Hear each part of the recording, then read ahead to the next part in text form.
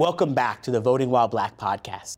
I'm Rashad Robinson from Voting While Black, the nation's largest Black-led, volunteer-driven voter mobilization program, a project of Color of Change PAC. We're talking with the candidates running for president in 2020, getting real about what they think about race and exactly how they will help the movement for racial justice. Our guest today is Senator Cory Booker. I interviewed Senator Booker before he announced his decision to suspend his campaign for president. When we talked, he shared his thoughts on criminal justice reform, tech accountability, the electoral rules of the primary season, and how the next president needs to represent marginalized communities and ensure their political power.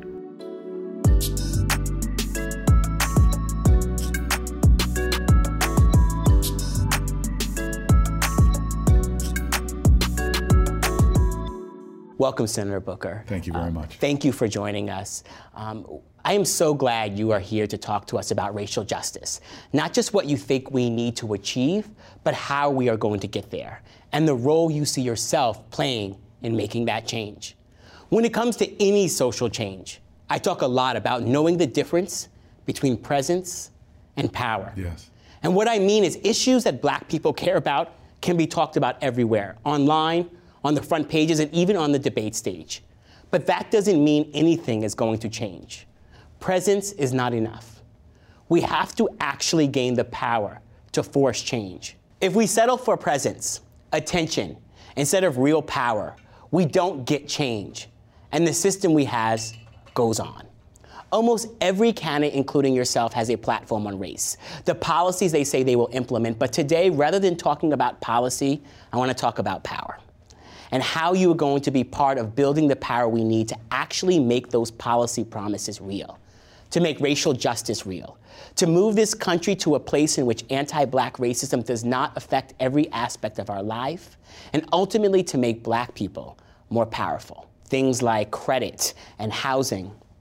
I'm interested, and as you look at the tech industry, what are the sort of reforms, what are the policy proposals that you're thinking about, and how do we get to a place where we build the type of momentum from the public to make these policy reforms real, given how much power these platforms have been able to establish in Washington and elsewhere? So I want to answer that specifically, but can I just pull the lens back? Because in your powerful introduction, you basically said something that I know is important on tech, on any issue. And the point I want to make about presence is not enough, because this first time I heard that, it was powerful for me.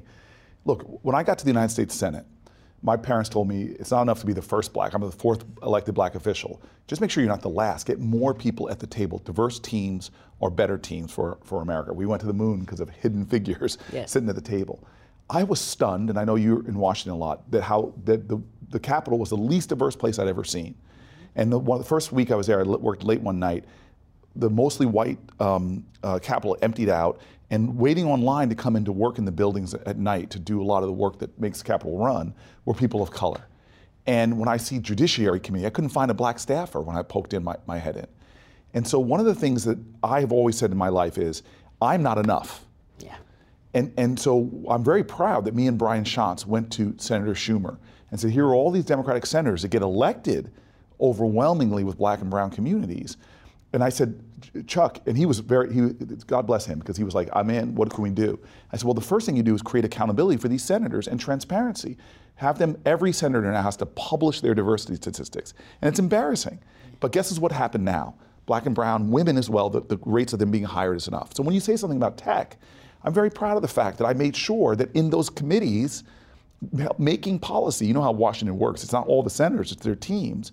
We now have diverse teams that are calling questions that weren't called before. When I got to the Senate, I wanted to know the pension funds, who's managing them? From Texas, red state, to New York, blue state, emerging managers, they have programs where they have 5 to 10% of their funds being managed by Black and brown pension managers, women-run pension managers. I come down here, it's 2013, and zero, not $1 of the biggest pension funds on the planet Earth. Ask that question. Call simple questions like sickle cell. Yeah. Why is the funding for sickle cell anemia, which affects so many more people than this other condition, it gets way more funding? And so being at the table, diversity isn't just say, oh, it's nice to have diversity. Diversity is about making sure that when issues come up from tech to agriculture, there are people in that room bringing through their lived experiences different views to the table so policy's made. I want to make sure that the Capitol better reflects the people that vote on you going to the Capitol. And so when it comes to tech, I love the fact that I had in my staff diverse people around the table, that when I had the chance to question Mark Zuckerberg, we made sure that we asked about the algorithms Facebook uses that say that I live in Newark, New Jersey, inner city black and brown community. I may not get those advertisements about loan opportunities or that you're getting, or housing opportunities. So tech is this platform that can powerfully shape our culture, and they're doing it based on a corporate model that often folds into it discrimination. And if we are not holding them accountable or regulating these platforms, the discrimination that is already evident in our society can become can be advanced or supercharged the way technology does that. And every day it feels like a new story comes out about the challenges with these platforms, the way in which systems are being designed to hurt us. So what do we do? Like, what's the thing that we have to build to actually get the momentum? Because, right, you've done a great job, in my opinion, of questioning and using your platform and the judiciary and others to question folks and even standing up for things like net neutrality. But how do we get the public? How do we build the movement? How do we build the momentum to actually get there? Because part of the presidency is being able to use and leverage and build the power of people to actually get over the barriers that far too often stand in the way of change. Right. Well, remember, the laws we're using to govern the internet were written before there was an internet. And therefore, we have an obligation to shape the rules right now of how these platforms can be. Why is it okay for cable companies? This past, I was outvoted, Democrats were outvoted. Why is it okay for a cable company who you're paying already to now, we just passed a rule to say it's okay for them to take your viewing data and sell that and profit off of that, your private viewing data. They'd be able to track what you're watching and be able, why have we not had a larger conversation about why that's wrong, especially if you're not sharing in the profits that are being created. And so this is a time not for us to just give in to the corporations that are pulling us in ways to make more and more profit off of us. We need to start calling questions about what does the future look like. Now let me tell you, Europe is having this conversation. They're far ahead of us in the challenge on privacy and revenue sharing. But we in America sort of just are going along with what the corporations are just defining us. You know, I heard Facebook is doing this right now with our politics. When you go back to the beginning of TV, there were rules that said you had to be balanced, you had to give fair time, you had to have some commitment to truth. But now we're allowing internet companies to say, if you pay me enough money, we'll spread your lies as much as we possibly can. Yeah. And that is outrageous. And so this is not going to change. This is the little secret that America has to know. We didn't get civil rights legislation because Strom Thurmond, longest filibuster in Senate history, racist rants stopping civil rights legislation. We didn't get it because one day he came to the Senate floor and said, I've seen the light, let those Negro people have some rights. No, we got that change because we demanded it. Change doesn't come from Washington, it comes to Washington. And so we can't just be people using these platforms in our lives, being complicit with the rules and regulations that they're telling us that we have to do in order to use your platforms. No, this is a space that must have regulation for our privacy, for our security, for our national security. These platforms must be regulated. I'm fighting for that in the Senate with other folks, but we need more people to begin to demand this because this is shaping our lives, our cultures, our family, our children, and our future in ways that folks have got to begin to better understand. And picking up off of that, as you look at your career, right, and your time in office, and you think about the work that you've done with movements, with community groups, to build that momentum, to make demand possible, you on the inside, working with folks on the outside, what are the sort of racial justice victories that you feel sort of most proud of and sort of your ability to work with movements to overcome the barriers that far too often stand in the way? Well, clearly I want to talk about my city, but I want to just say in the Senate, look, when I was younger, I looked at the Senate as senators, I thought it was just sort of like commodity. Everybody's going to vote the way they. No, but now that I'm here, to be in a room when it's happening and to bring something up, like there was a big bill that just went through for military spending, a lot of things, and it's a must-pass bill. I was able to fight to get on that bill, a radical change. Nobody's really talking about it, but the biggest employer in our country is the federal government and federal contractors. And I basically was able to get a bill onto that, get it passed, signed by this president, that said that you no longer, if you have a criminal conviction, have to check a box on that first application. And that alone is going to increase the chances of people, disproportionately black and brown people, getting jobs with federal contractors and the federal government. And so I realize now that being in the room to question, well, we were passing this big criminal justice reform bill. I helped write that bill. Somebody had written a portion that I just said, hey, wait a minute. The way you evaluate danger, like in other words, to qualify for earned credits to get out of prison, they were creating algorithms. I said, wait a minute, those algorithms themselves are biased. Just by having the zip code where I live, it was going to put me in a more perception of more being dangerous. So this is why it is so important, whoever the next president is, and I hope it's me, that you don't have to explain stuff to them. Their lived experience gives them insights that every single day they can be calling the right questions to make sure policies shaped, because we've seen the Democratic Party, people with good intentions. You name the crime bill from the 80s to the 90s, to even things that were being done in the early aughts that had disparate impacts on African American communities and black and brown communities. So for me, being in the Senate every day is fighting to make sure that the voices of people who are marginalized are at the table, and it's actually shaping policy. And it may not be sexy to talk about algorithms being used to assess who should come out of prison, but this makes a tangible lives. Just by fighting to make retroactive the crack cocaine, powder cocaine, it went from 100 to 1 to 18 to 1. Still wrong. But when they took it to 18 to 1, they didn't make it retroactive. Yeah. Just by fighting to make that retroactive, it's released thousands of people from prison, 90% of whom are black. So my every day for me is fighting to make sure that this country understands you cannot deny racial justice from some Americans and not hurt the justice of our nation as a whole. Now, as mayor, this is the theme of my presidency.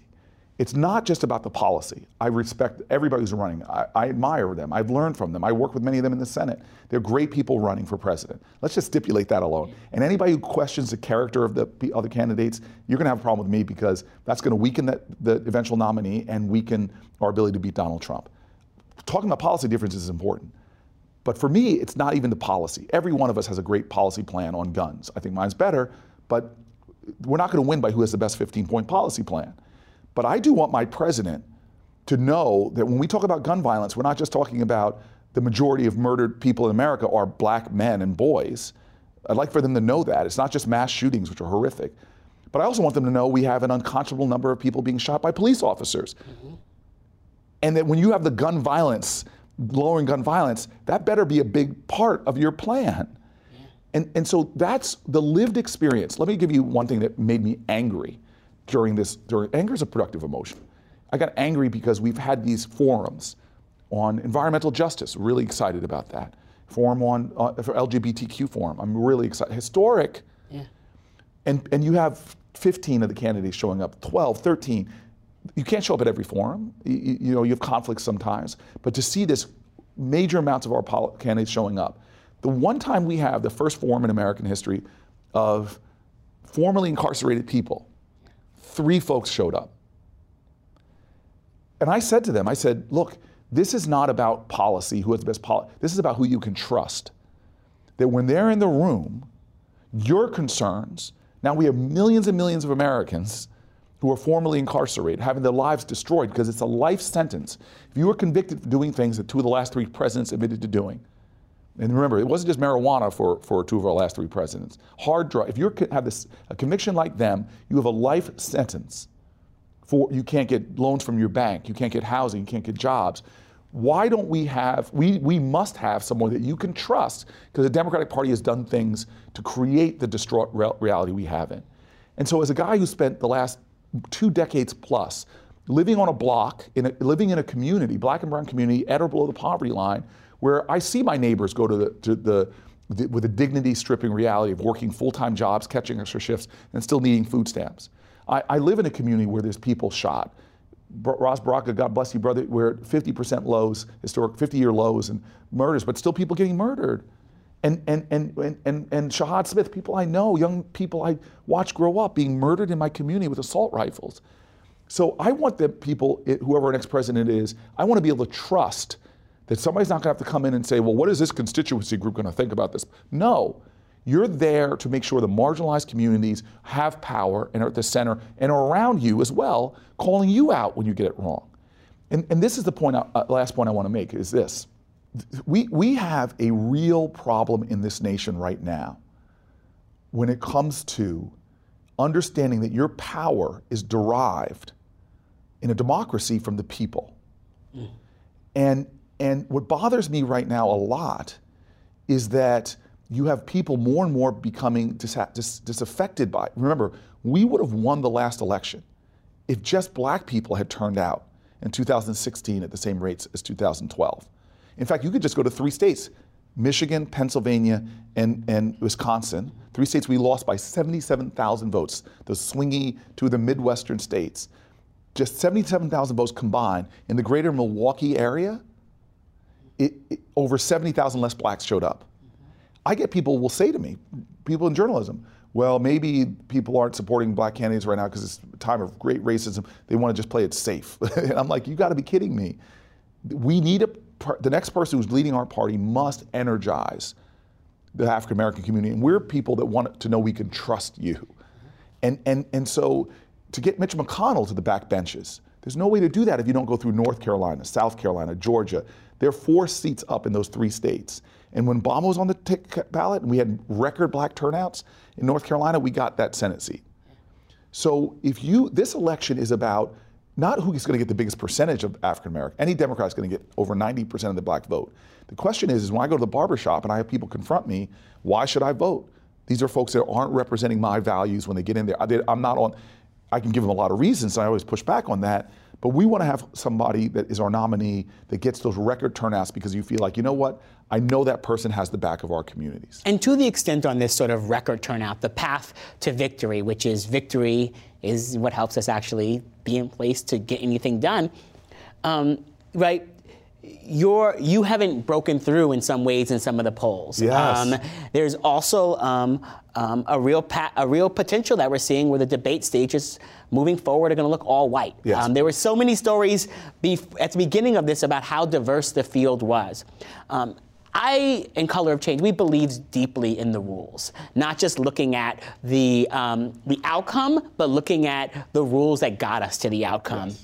And so I'm interested in what, both in terms of sort of like what you have to say about what you uniquely offer and maybe some of the challenges in breaking through, but also what you have to say about the rules and the structures that we are at a point in this process where candidates of color are not on the stage, on the debate stage in the numbers that we would see, that black candidates in particular in a party that black people are the cornerstone and the centerpiece of the strategy are not there. What does it say about the rules, and what does this say about what the Democratic Party has to think about in terms of how they've structured? Right. And so, first of all, let me not even talk about me. The fact that Julian Castro and Kamala Harris, 2 of the more extraordinary leaders in this country. I mean, Kamala inarguably was one of the most competitive races in this race. And she's out before voters even got a chance to vote. That is outrageous. And black women in my life, who are all supporting me, but still looked at that and felt some kind of way. They were like, oh, how could a woman who was elected from California, the most populous state, 44 million people, got tens of millions of votes twice, who has a record in the Senate that is incredible for the short time she's been there. She's one of the stars of the Senate. How could she not still be there? Why? Because when she got to the end of her campaign, just like John Kerry, they both had troubles in their campaigns. Kerry fired his campaign manager. Both pulled their campaigns out of other states into Iowa. So similar, John Kerry wrote himself a $5 million check. Kamala Harris couldn't do that. She's out of the race. So we have designed a rule, let's call it the campaign industrial complex, that has said basically, if you have money, you can hack this system. We've designed it. Now, for me, this is very problematic, watching Julian bring up issues on the debate stage that nobody else was bringing up. it is really problematic if you want to tell to the diverse voters that this has been a fair process. Now let's go to my circumstance. You literally have the New Hampshire Democratic Party writing a unanimous resolution. The debate stage, the way you're doing it is wrong. It's denying us the real competitive races. Because in New Hampshire, I'm at the top 1 or 2 for endorsements from local elected officials and local leaders. And you're telling me Cory Booker? In Iowa, we're number 3 now for net favorabilities. We're the 3rd most popular race. We also lead in the top 1, 2 or so in endorsements in that race. We have campaign headquarters opened up all over the state. Des Moines Register said from the jump, me and Elizabeth Warren have the best organizing teams. We've seen from our internals that we will finish in a position that upsets expectations. You have past presidential primaries. John Kerry and John Edwards were polling 6th and 7th in the national polls, 4% and 2%. 1 month before the caucuses, go in and win, finish 1 and 2. And the DNC's designed rules that say basically, we're not letting Cory Booker's campaign on the stage, even though he's the most competitive in every indice, except for he doesn't have the money to put tens of millions of dollars into online ads to juice up his poll numbers to meet our hurdle. That is dead wrong. And the signal it sends, as it did with Kamala, as it did with Castro, is we are creating rules that don't create a fair playing field for diversity. We are the party that says openly we're against how large concentrations of wealth are influencing our government, but we're going to run a campaign that says if you have large concentrations of wealth, you can hack this system. Super PACs are out there.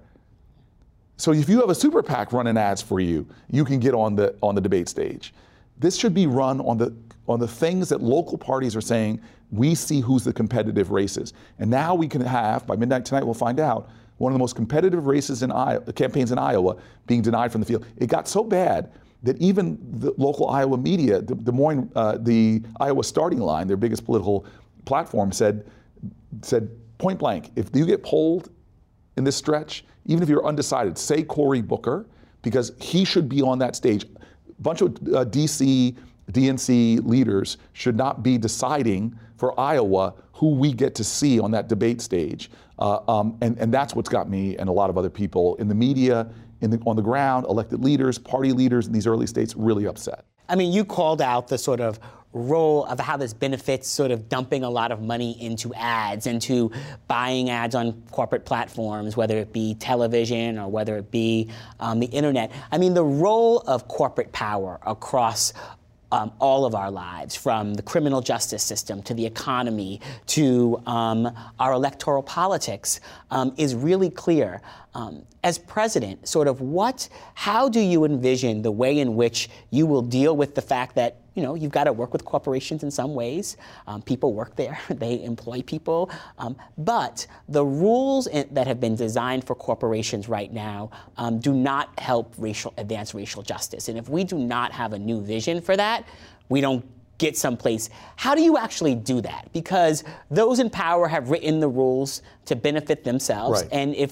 And we end up in every election, we end up with conversations about this, but we seem to go backwards. Right, and so I could have raised a lot more money. I could be up on TV right now, but I don't want to do it that way. I took what's called the Citizens United, Anti-Citizens United's pledge. I was 900 senators, I was the 5th one to do it, and just said, I'm not taking corporate PAC money. I'm not taking money from federal lobbyists. I'm not taking money from pharmaceutical or oil company C-suite executives. I said, I'm not taking all that money. And so I'm running my campaign is funded by people principally by people going to CoryBooker.com and making small dollar contributions. And so here we now are in a system where I might have been able to raise millions of dollars more from those sources, but I think you can't fix a system. You can't campaign wrong and think you're going to govern right. And so I want to, when I'm president, I'm going to make it principle, because you guys talk about this. It's so important. It's not just about the policies you want to do. It's how do you change the system so it's more democratic, and policies that reflect democratic will are the ones that rise, not corporate will. And unless we change our campaign finance rules, we will continue to get a corrupted result. And that's what the urgency is around this. So I want to get into that office saying, I won because of slow dollar contributions. Those are the people I'm loyal to. 90% of our contributions in the last quarter were from people giving $200 or less. Half of those folks, more than half, were first-time contributors to our campaign. We are seeing momentum online from people saying, your voice is important in this race, stay in this race, we believe in your platform, and want to support you. And so, as president, the only way we can make the kind of long-term change beyond you and me is to change the system as well. Republicans know that, because they're trying to change laws and legislation to erode the voting rights of the very people that are a demographic threat to their future. You look at the southern states right now, the Nixon strategy, racist strategy, the Nixon Southern strategy is coming to an end because the demographics are changing. So the folks in many of these southern states from North Carolina to Texas are saying the only way we're going to stay in power is if we design legislation to make it harder for black and brown people to vote. The North Carolina law, federal judge said, you have designed this with surgical-like precision, that was their quote, to deny African Americans voting. The only way they think they can win. So they're changing the system to make it more perverse. We've got to get in there when we have power and change the system so it's more democratic. And so my last question, and I've been asking this of every candidate. And so, part of this election season is candidates going to black communities, going to our communities and saying, vote for me and I'm going to fix these disparities, vote for me and I'm going to help you deal with these problems. And in some ways it puts black communities in a position where it's candidates doing for us, talking about the problems in black communities. But as you know, black people have contributed so much to our country, to our sense of service and progress and politics. And so I'm interested from you about who are the black folks in your life who have contributed to your vision of service and progress and why you're doing this and why you're in this fight. Well, I'm laughing because I'm the only person in this race that doesn't need to go to the black community. I open up my door and I'm in the black community. I've been, my entire professional career has been serving black and brown communities, from my work in East Palo Alto as a college student all the way to my running legal clinics in New Haven to when I got out of law school, the first place I went was the community I now live in.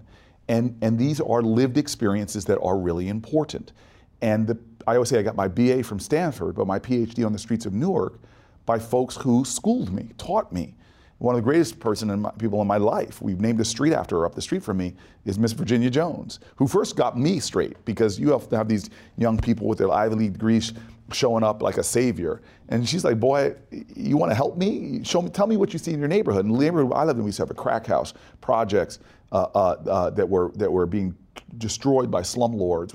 I described the community, what I saw around me, and she's like, boy, you can't help me. And I'm like, what are you talking about? She goes, you need to understand the world you see outside of you is a reflection of what you have inside of you. And if you come up to my community, all you see is problems, darkness, and despair, you can't help us. But if you're stubborn and every time you see the worth, you see the beauty, you see just the majesty of God, then you could be somebody that helps me. She is the reason I'm in politics. I ran against the machine in Newark. Talk about tough, gritty, difficult.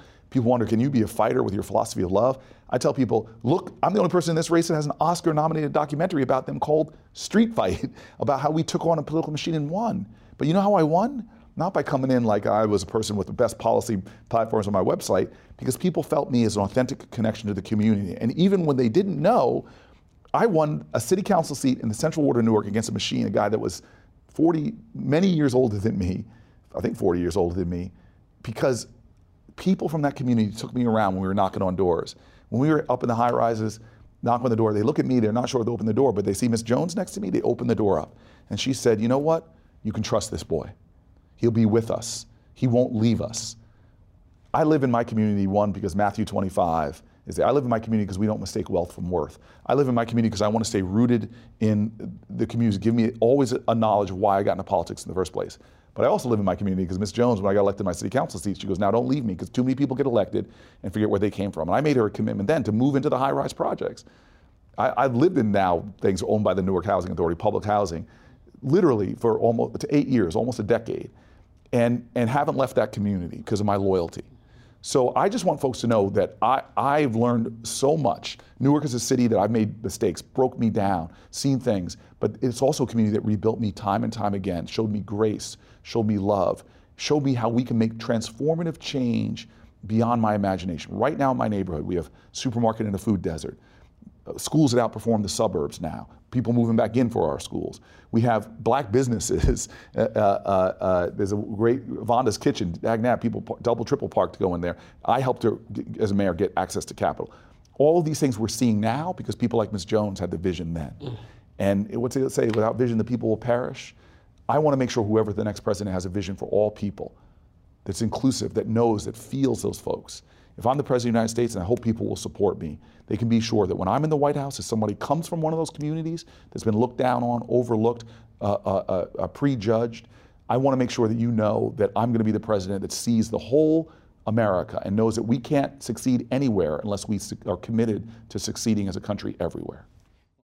I love that ending. And so thank you for joining us. Voting While Black, we fundamentally believe that elections are not about getting politicians jobs, but about making people's lives better. And I really appreciate you sharing your stories, talking to us about the future, but more importantly, your willingness to look at the rules and deeply about how they affect people. Thanks for joining us, and good luck out there. Thanks for having this forum. All right, Thank you. All right. Thank you again to Senator Booker for taking the time to talk with us today. Voting While Black is a national voter mobilization project based in Black joy and building Black power. We will kick off hundreds of brunches and other events in 2020 to bring Black folks and our allies together to get informed about the election. Sign up and be the first to hear about the Voting While Black tour at votingwhileblack.com. Thank you to everyone who helped make this show possible, including our own Whitney Buggs, Tanika Boyd, Valerie Brown, Jennifer Edwards, Kwesi Chapin, Devon Hamiku, Vanessa Ross, Drew Daniels, and Alexis Gershaber. Additional thanks to Ryan Sensor. This show was produced by Color of Change PAC in partnership with Black Robin Media. I'm Rashad Robinson. Thank you for listening.